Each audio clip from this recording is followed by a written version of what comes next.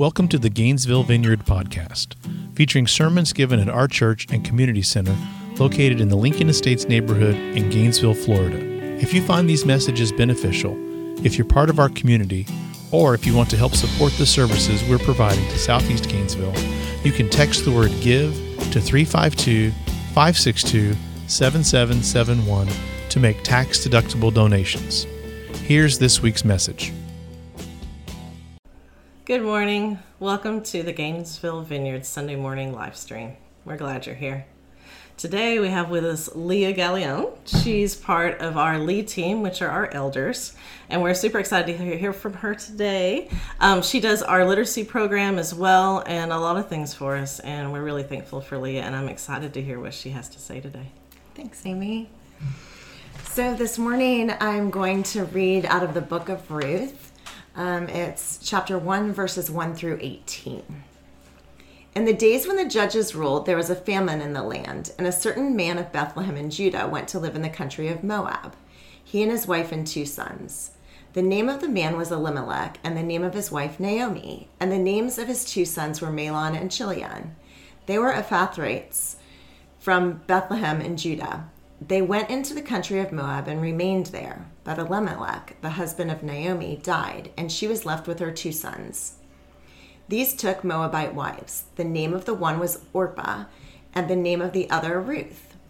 When they had lived about 10 years, both Mahlon and Chilion also died, so that the woman was left without her 2 sons and her husband. Then she started to return with her daughters-in-law from the country of Moab, for she had heard in the country of Moab that the Lord had considered his people and given them food.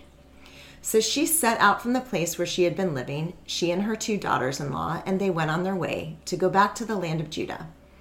But Naomi said to her 2 daughters-in-law, "Go back, each of you, to your mother's house. May the Lord deal kindly with you as you have dealt with the dead and with me. The Lord grant that you may find security, each of you, in the house of your husband." Then she kissed them, and they wept aloud. They said to her, "No, we will return with you to your people." But Naomi said, "Turn back, my daughters. Why will you go with me? Do I still have sons in my womb that they may become your husbands? Turn back, my daughters, go your way, for I am too old to have a husband. Even if I thought there was hope for me, even if I should have a husband tonight and bear sons, would you wait until they were grown? Would you then refrain from marrying?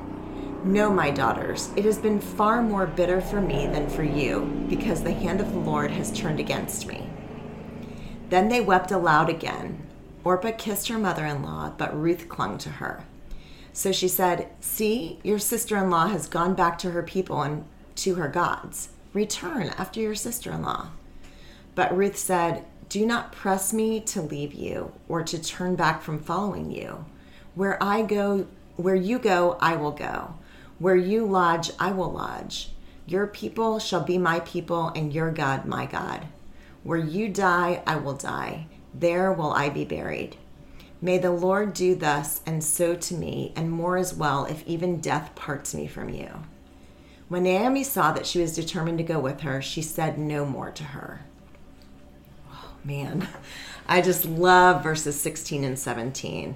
I don't know if it's because my mom's name is Ruth or just because the loyalty is one of the most important qualities that I value. But when she says, like, "Don't force me to leave you. Don't make me go home. So help me God, not even death is going to come between us." It's like my heart jumps like, yes. So I've entitled my message this morning, "Extraordinary Love, Making Hard Choices." The first thing I want to point out from this passage is that Ruth and Orpah had a clear choice. It was up to them, right? Naomi released them to go back home. 3 times Naomi says, "Shavna," or turn back or return. She had absolutely zero hope of offering them anything of value, which of course in that culture was marriage and children.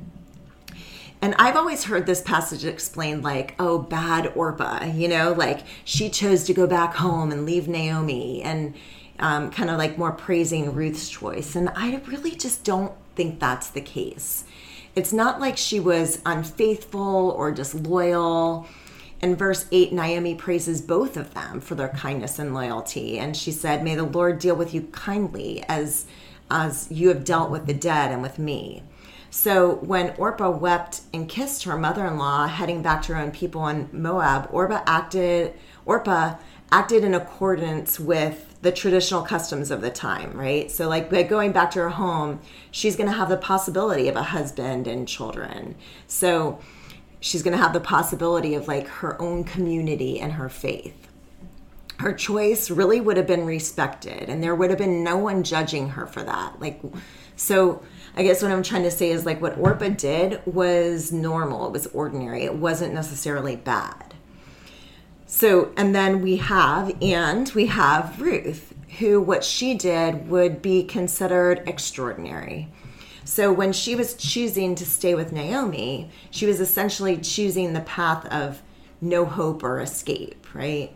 So in verses 11 through 13, Naomi says, like, you know, this is the Leah Gallion version. You know, what's going to happen? Am I going to meet some hottie, get pregnant, have a son, and then we're going to like wait till he grows up and y'all can like get married? You know, so it's kind of comical, Naomi's rendition. And Ruth was basically, by her making her choice to stay, she was choosing to live with an utterly depressed and hopeless mother-in-law who could essentially offer her nothing. And she made that choice anyway. So Ruth voluntarily enters this covenant relationship with her mother-in-law.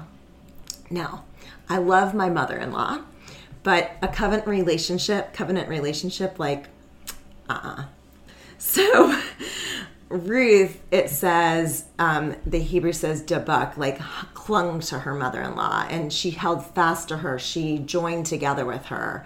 So the picture that came into my mind was like a toddler hanging on to your leg, you know, screaming for them not to leave. Like, I'm not going to let you go, you know. And Ruth really isn't known for much else. We don't know much else about her except for that she made this selfless decision. She was looking to the needs of someone else with no hope of a future for herself. She put her needs aside for the sake of someone else. And I'd like to just compare that to what Christ did when he gave up his life for us, and that was an act of extraordinary love as well. So we're going to turn now to Hebrews 9:11 through 14. But when Christ came as high priest of the good things that have come, then through the greater and perfect tent, not made with hands, that is not of this creation, he entered once and for all the holy place, not with the blood of goats and calves, but with his own blood, thus obtaining eternal redemption. For if the blood of goats and bulls, with the sprinkling of the ashes of a heifer, sanctifies those who have been defiled so that their flesh is purified, how much more will the blood of Christ, who through the eternal Spirit offered himself without blemish to God, purify our conscience from dead works to worship the living God? Here the author's making a comparison. It's not that there was anything wrong with the blood of animals sanctifying people, right? That had a purpose for that time. It's not that it didn't have meaning or purpose. It's just, it wasn't really sacrificial on their part, right? They didn't make the choice to be slaughtered. The animals weren't like, yeah, let's go, lay me down, slaughter me. You know, it was just a role that they filled. And like Orpah, they fulfilled that role. They were faithful. They were set to do what they set out to do. And just like Ruth's sacrificial choice, Christ's offering was performed willingly and sacrificially, which made it of such great value. Both were a human act of the highest spiritual love, a vow of loyalty and devotion, extraordinary love. In Mark 12:28 through 31, it says, "And one of the scribes came up and heard them disputing with one another, and seeing that he answered them well, asked him, 'Which commandment is the most important of all?' Jesus answered, 'The most important is, Hear, O Israel, the Lord your God, the Lord is one. And you shall love the Lord your God with all your heart, with all your soul, and with all your mind, and with all your strength. The second is this, you shall love your neighbor as yourself. There is no commandment greater than these. There are 613 laws in the Torah. Bad laws? No. Ones we should ignore? No. There's 613 laws, and it comes down to this. Love God, love others. Just as if you want to live extraordinarily, this is what you'll do. In other words, extraordinary love is less of a feeling and more of a decision to act for the good of another, showing concern for their well-being like you would your own, rejoicing when good things happen for your friends and enemies like you would if it happened to you, singing someone else's praises, showing concern for their financial well-being, celebrating with them. The amazing part about all this is when we love extraordinarily, we invite the extraordinary into our lives, just like Valerie read in Psalm 146, where she said, "The Lord sets prisoners free. The Lord gives sight to the blind. The Lord lifts up those who are bowed down. He loves the righteous. He watches over the foreigner and sustains the fatherless and widow." So the psalmist is recounting how God makes something from nothing: sight to the blind, food to the hungry, freedom for prisoners. Just like we can see in the book of Ruth, how God brought a fruitful womb from childlessness, abundant food from famine, a cared-for widow from a hopeless one. God's faithful to provide for his people. So where does this leave us? The thing that I want you to think about this morning is, do you feel like anyone has shown you extraordinary love? Do you feel Jesus's extraordinary love? And if you haven't felt that, I want to invite you right now to invite him into that place of, God, you know what? I've never felt that. I've never really felt that you made that choice for me, that you love me extraordinarily, that you're gonna cling to my leg when I'm trying to get out of the way. You know, you're gonna stick with me, come, whatever may. You're with me. You're in this. We're in this together.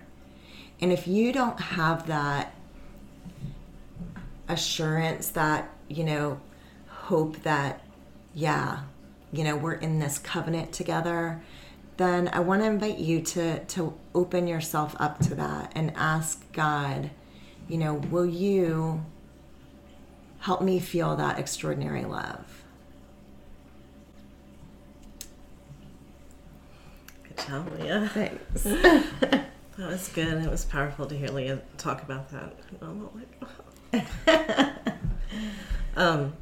Yeah, it's really good. It's amazing to feel God's extraordinary love. And if you haven't, I think it's something we would all want for you. Definitely take a minute to do that. If you need any help with that, or you have questions about that, leave a comment or message us. Michael and I will see your message on our thing privately, and just message the page. It's no problem at all. We'd love to talk to you about that more, or spend some time with you if you need it. But we're always here for you. Definitely to hear that extraordinary love. Thanks. I love the topic too. I love the idea.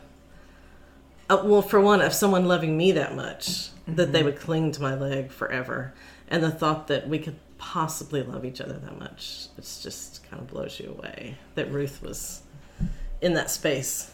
Yeah, and I think it's like it's just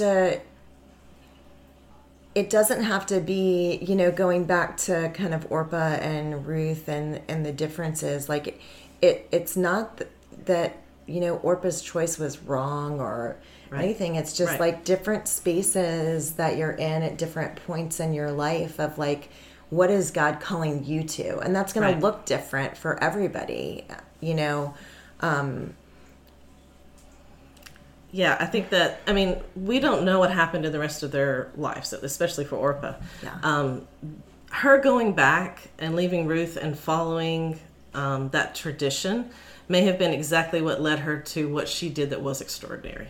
We don't know that. And so these choices that we make along the way, need to be good choices, not choices of guilt or obligation or anything like that. And Naomi in no way tried to obligate her or guilt her into anything. Yes. She did just the opposite. She tried to release her to have her life and have good things. And Naomi showed so much love for both of them in doing that. And I think that's part of what we need in community, because Orpah was able to hear in that moment from her mother-in-law and from her sister-in-law, these people who loved her, and she knew that they loved her, that this isn't the time for you to sacrifice right now. You need to go home. Yeah. And that's what she heard, and that's what she did, and she obeyed that. And in community, a lot of times, that's how we have to work a lot of these things out. Is it time for you to just kind of branch out and show this extraordinary love and give of yourself in this new way? Or is it time for you to just say, okay, that's not for me. I'm feeling guilt. I'm feeling obligation. This is just something that's being put on me. It's not God and the Holy Spirit calling me to this new thing. Right. I feel like anytime I've come across some of these decisions, it's been so obvious in one way. Like, right. You've been like, do I want to cut off my arm? Let me think. No, right. I do not. Right. Like, this just isn't happening. I'm sure this is what I'm going to do. This is what I'm going to do now. I didn't stop and say, I'm not going to do it. Do I need to think about this? Do I need, and I think that's where Ruth was. She knew she wanted to stay there. She didn't need to discuss it with 12 people. And so there is that sureness that you get. And I remember running some decisions by somebody once, in community. And so I'll tell you what I mean by this in a minute. So I was like, I know I want to do this, but do you ever have those moments where you tell somebody, this is what I'm going to do. This is what God told me to do. And you're so sure. And then they walk out the door and you like kind of close your door and you hide. And you're like, oh my gosh, am I doing this? Is this real? And you kind of have that panic moment. And I was like, you know how that is? And they said, no, I don't. What are you doing? And so you have to reflect in the right groups, if that makes sense. Like, if you're a real risk taker and you're someone who jumps off cliffs all the time, then you need to have those cliff jumpers with you to really reflect with you and say, you're too used to jumping off cliffs and you need to take a deep breath and not do this time. Or, yeah, man, let's do it. Jump, go. And so no matter how sure you feel, you do need that community in there. Even you're going to get mixed reviews. But you still need to bounce it off of it and really reflect on what they've said and pray on that and say, okay, God, was any of this what you're trying to say to me right now? And God's just beautiful in how he'll come to us and show us that he loves us, and in physical ways and in just little whispers here and there. And we really want that for you this week. Yeah. And for you to really feel that deep commitment that he has for you. Yeah, I was thinking as you were talking, it got me thinking of like really Naomi, her act of releasing her daughters-in-law was another, and I didn't touch on this, but that was another act of extraordinary love, right? Yeah. Of like, go, like I have nothing to offer you. Please just, go. Right. Like that was her love for them in the same way of releasing, like you said, there's no obligation. And I think, I think of, just some different friends that I have just going through different things. Like one caring for her parents who both have dementia.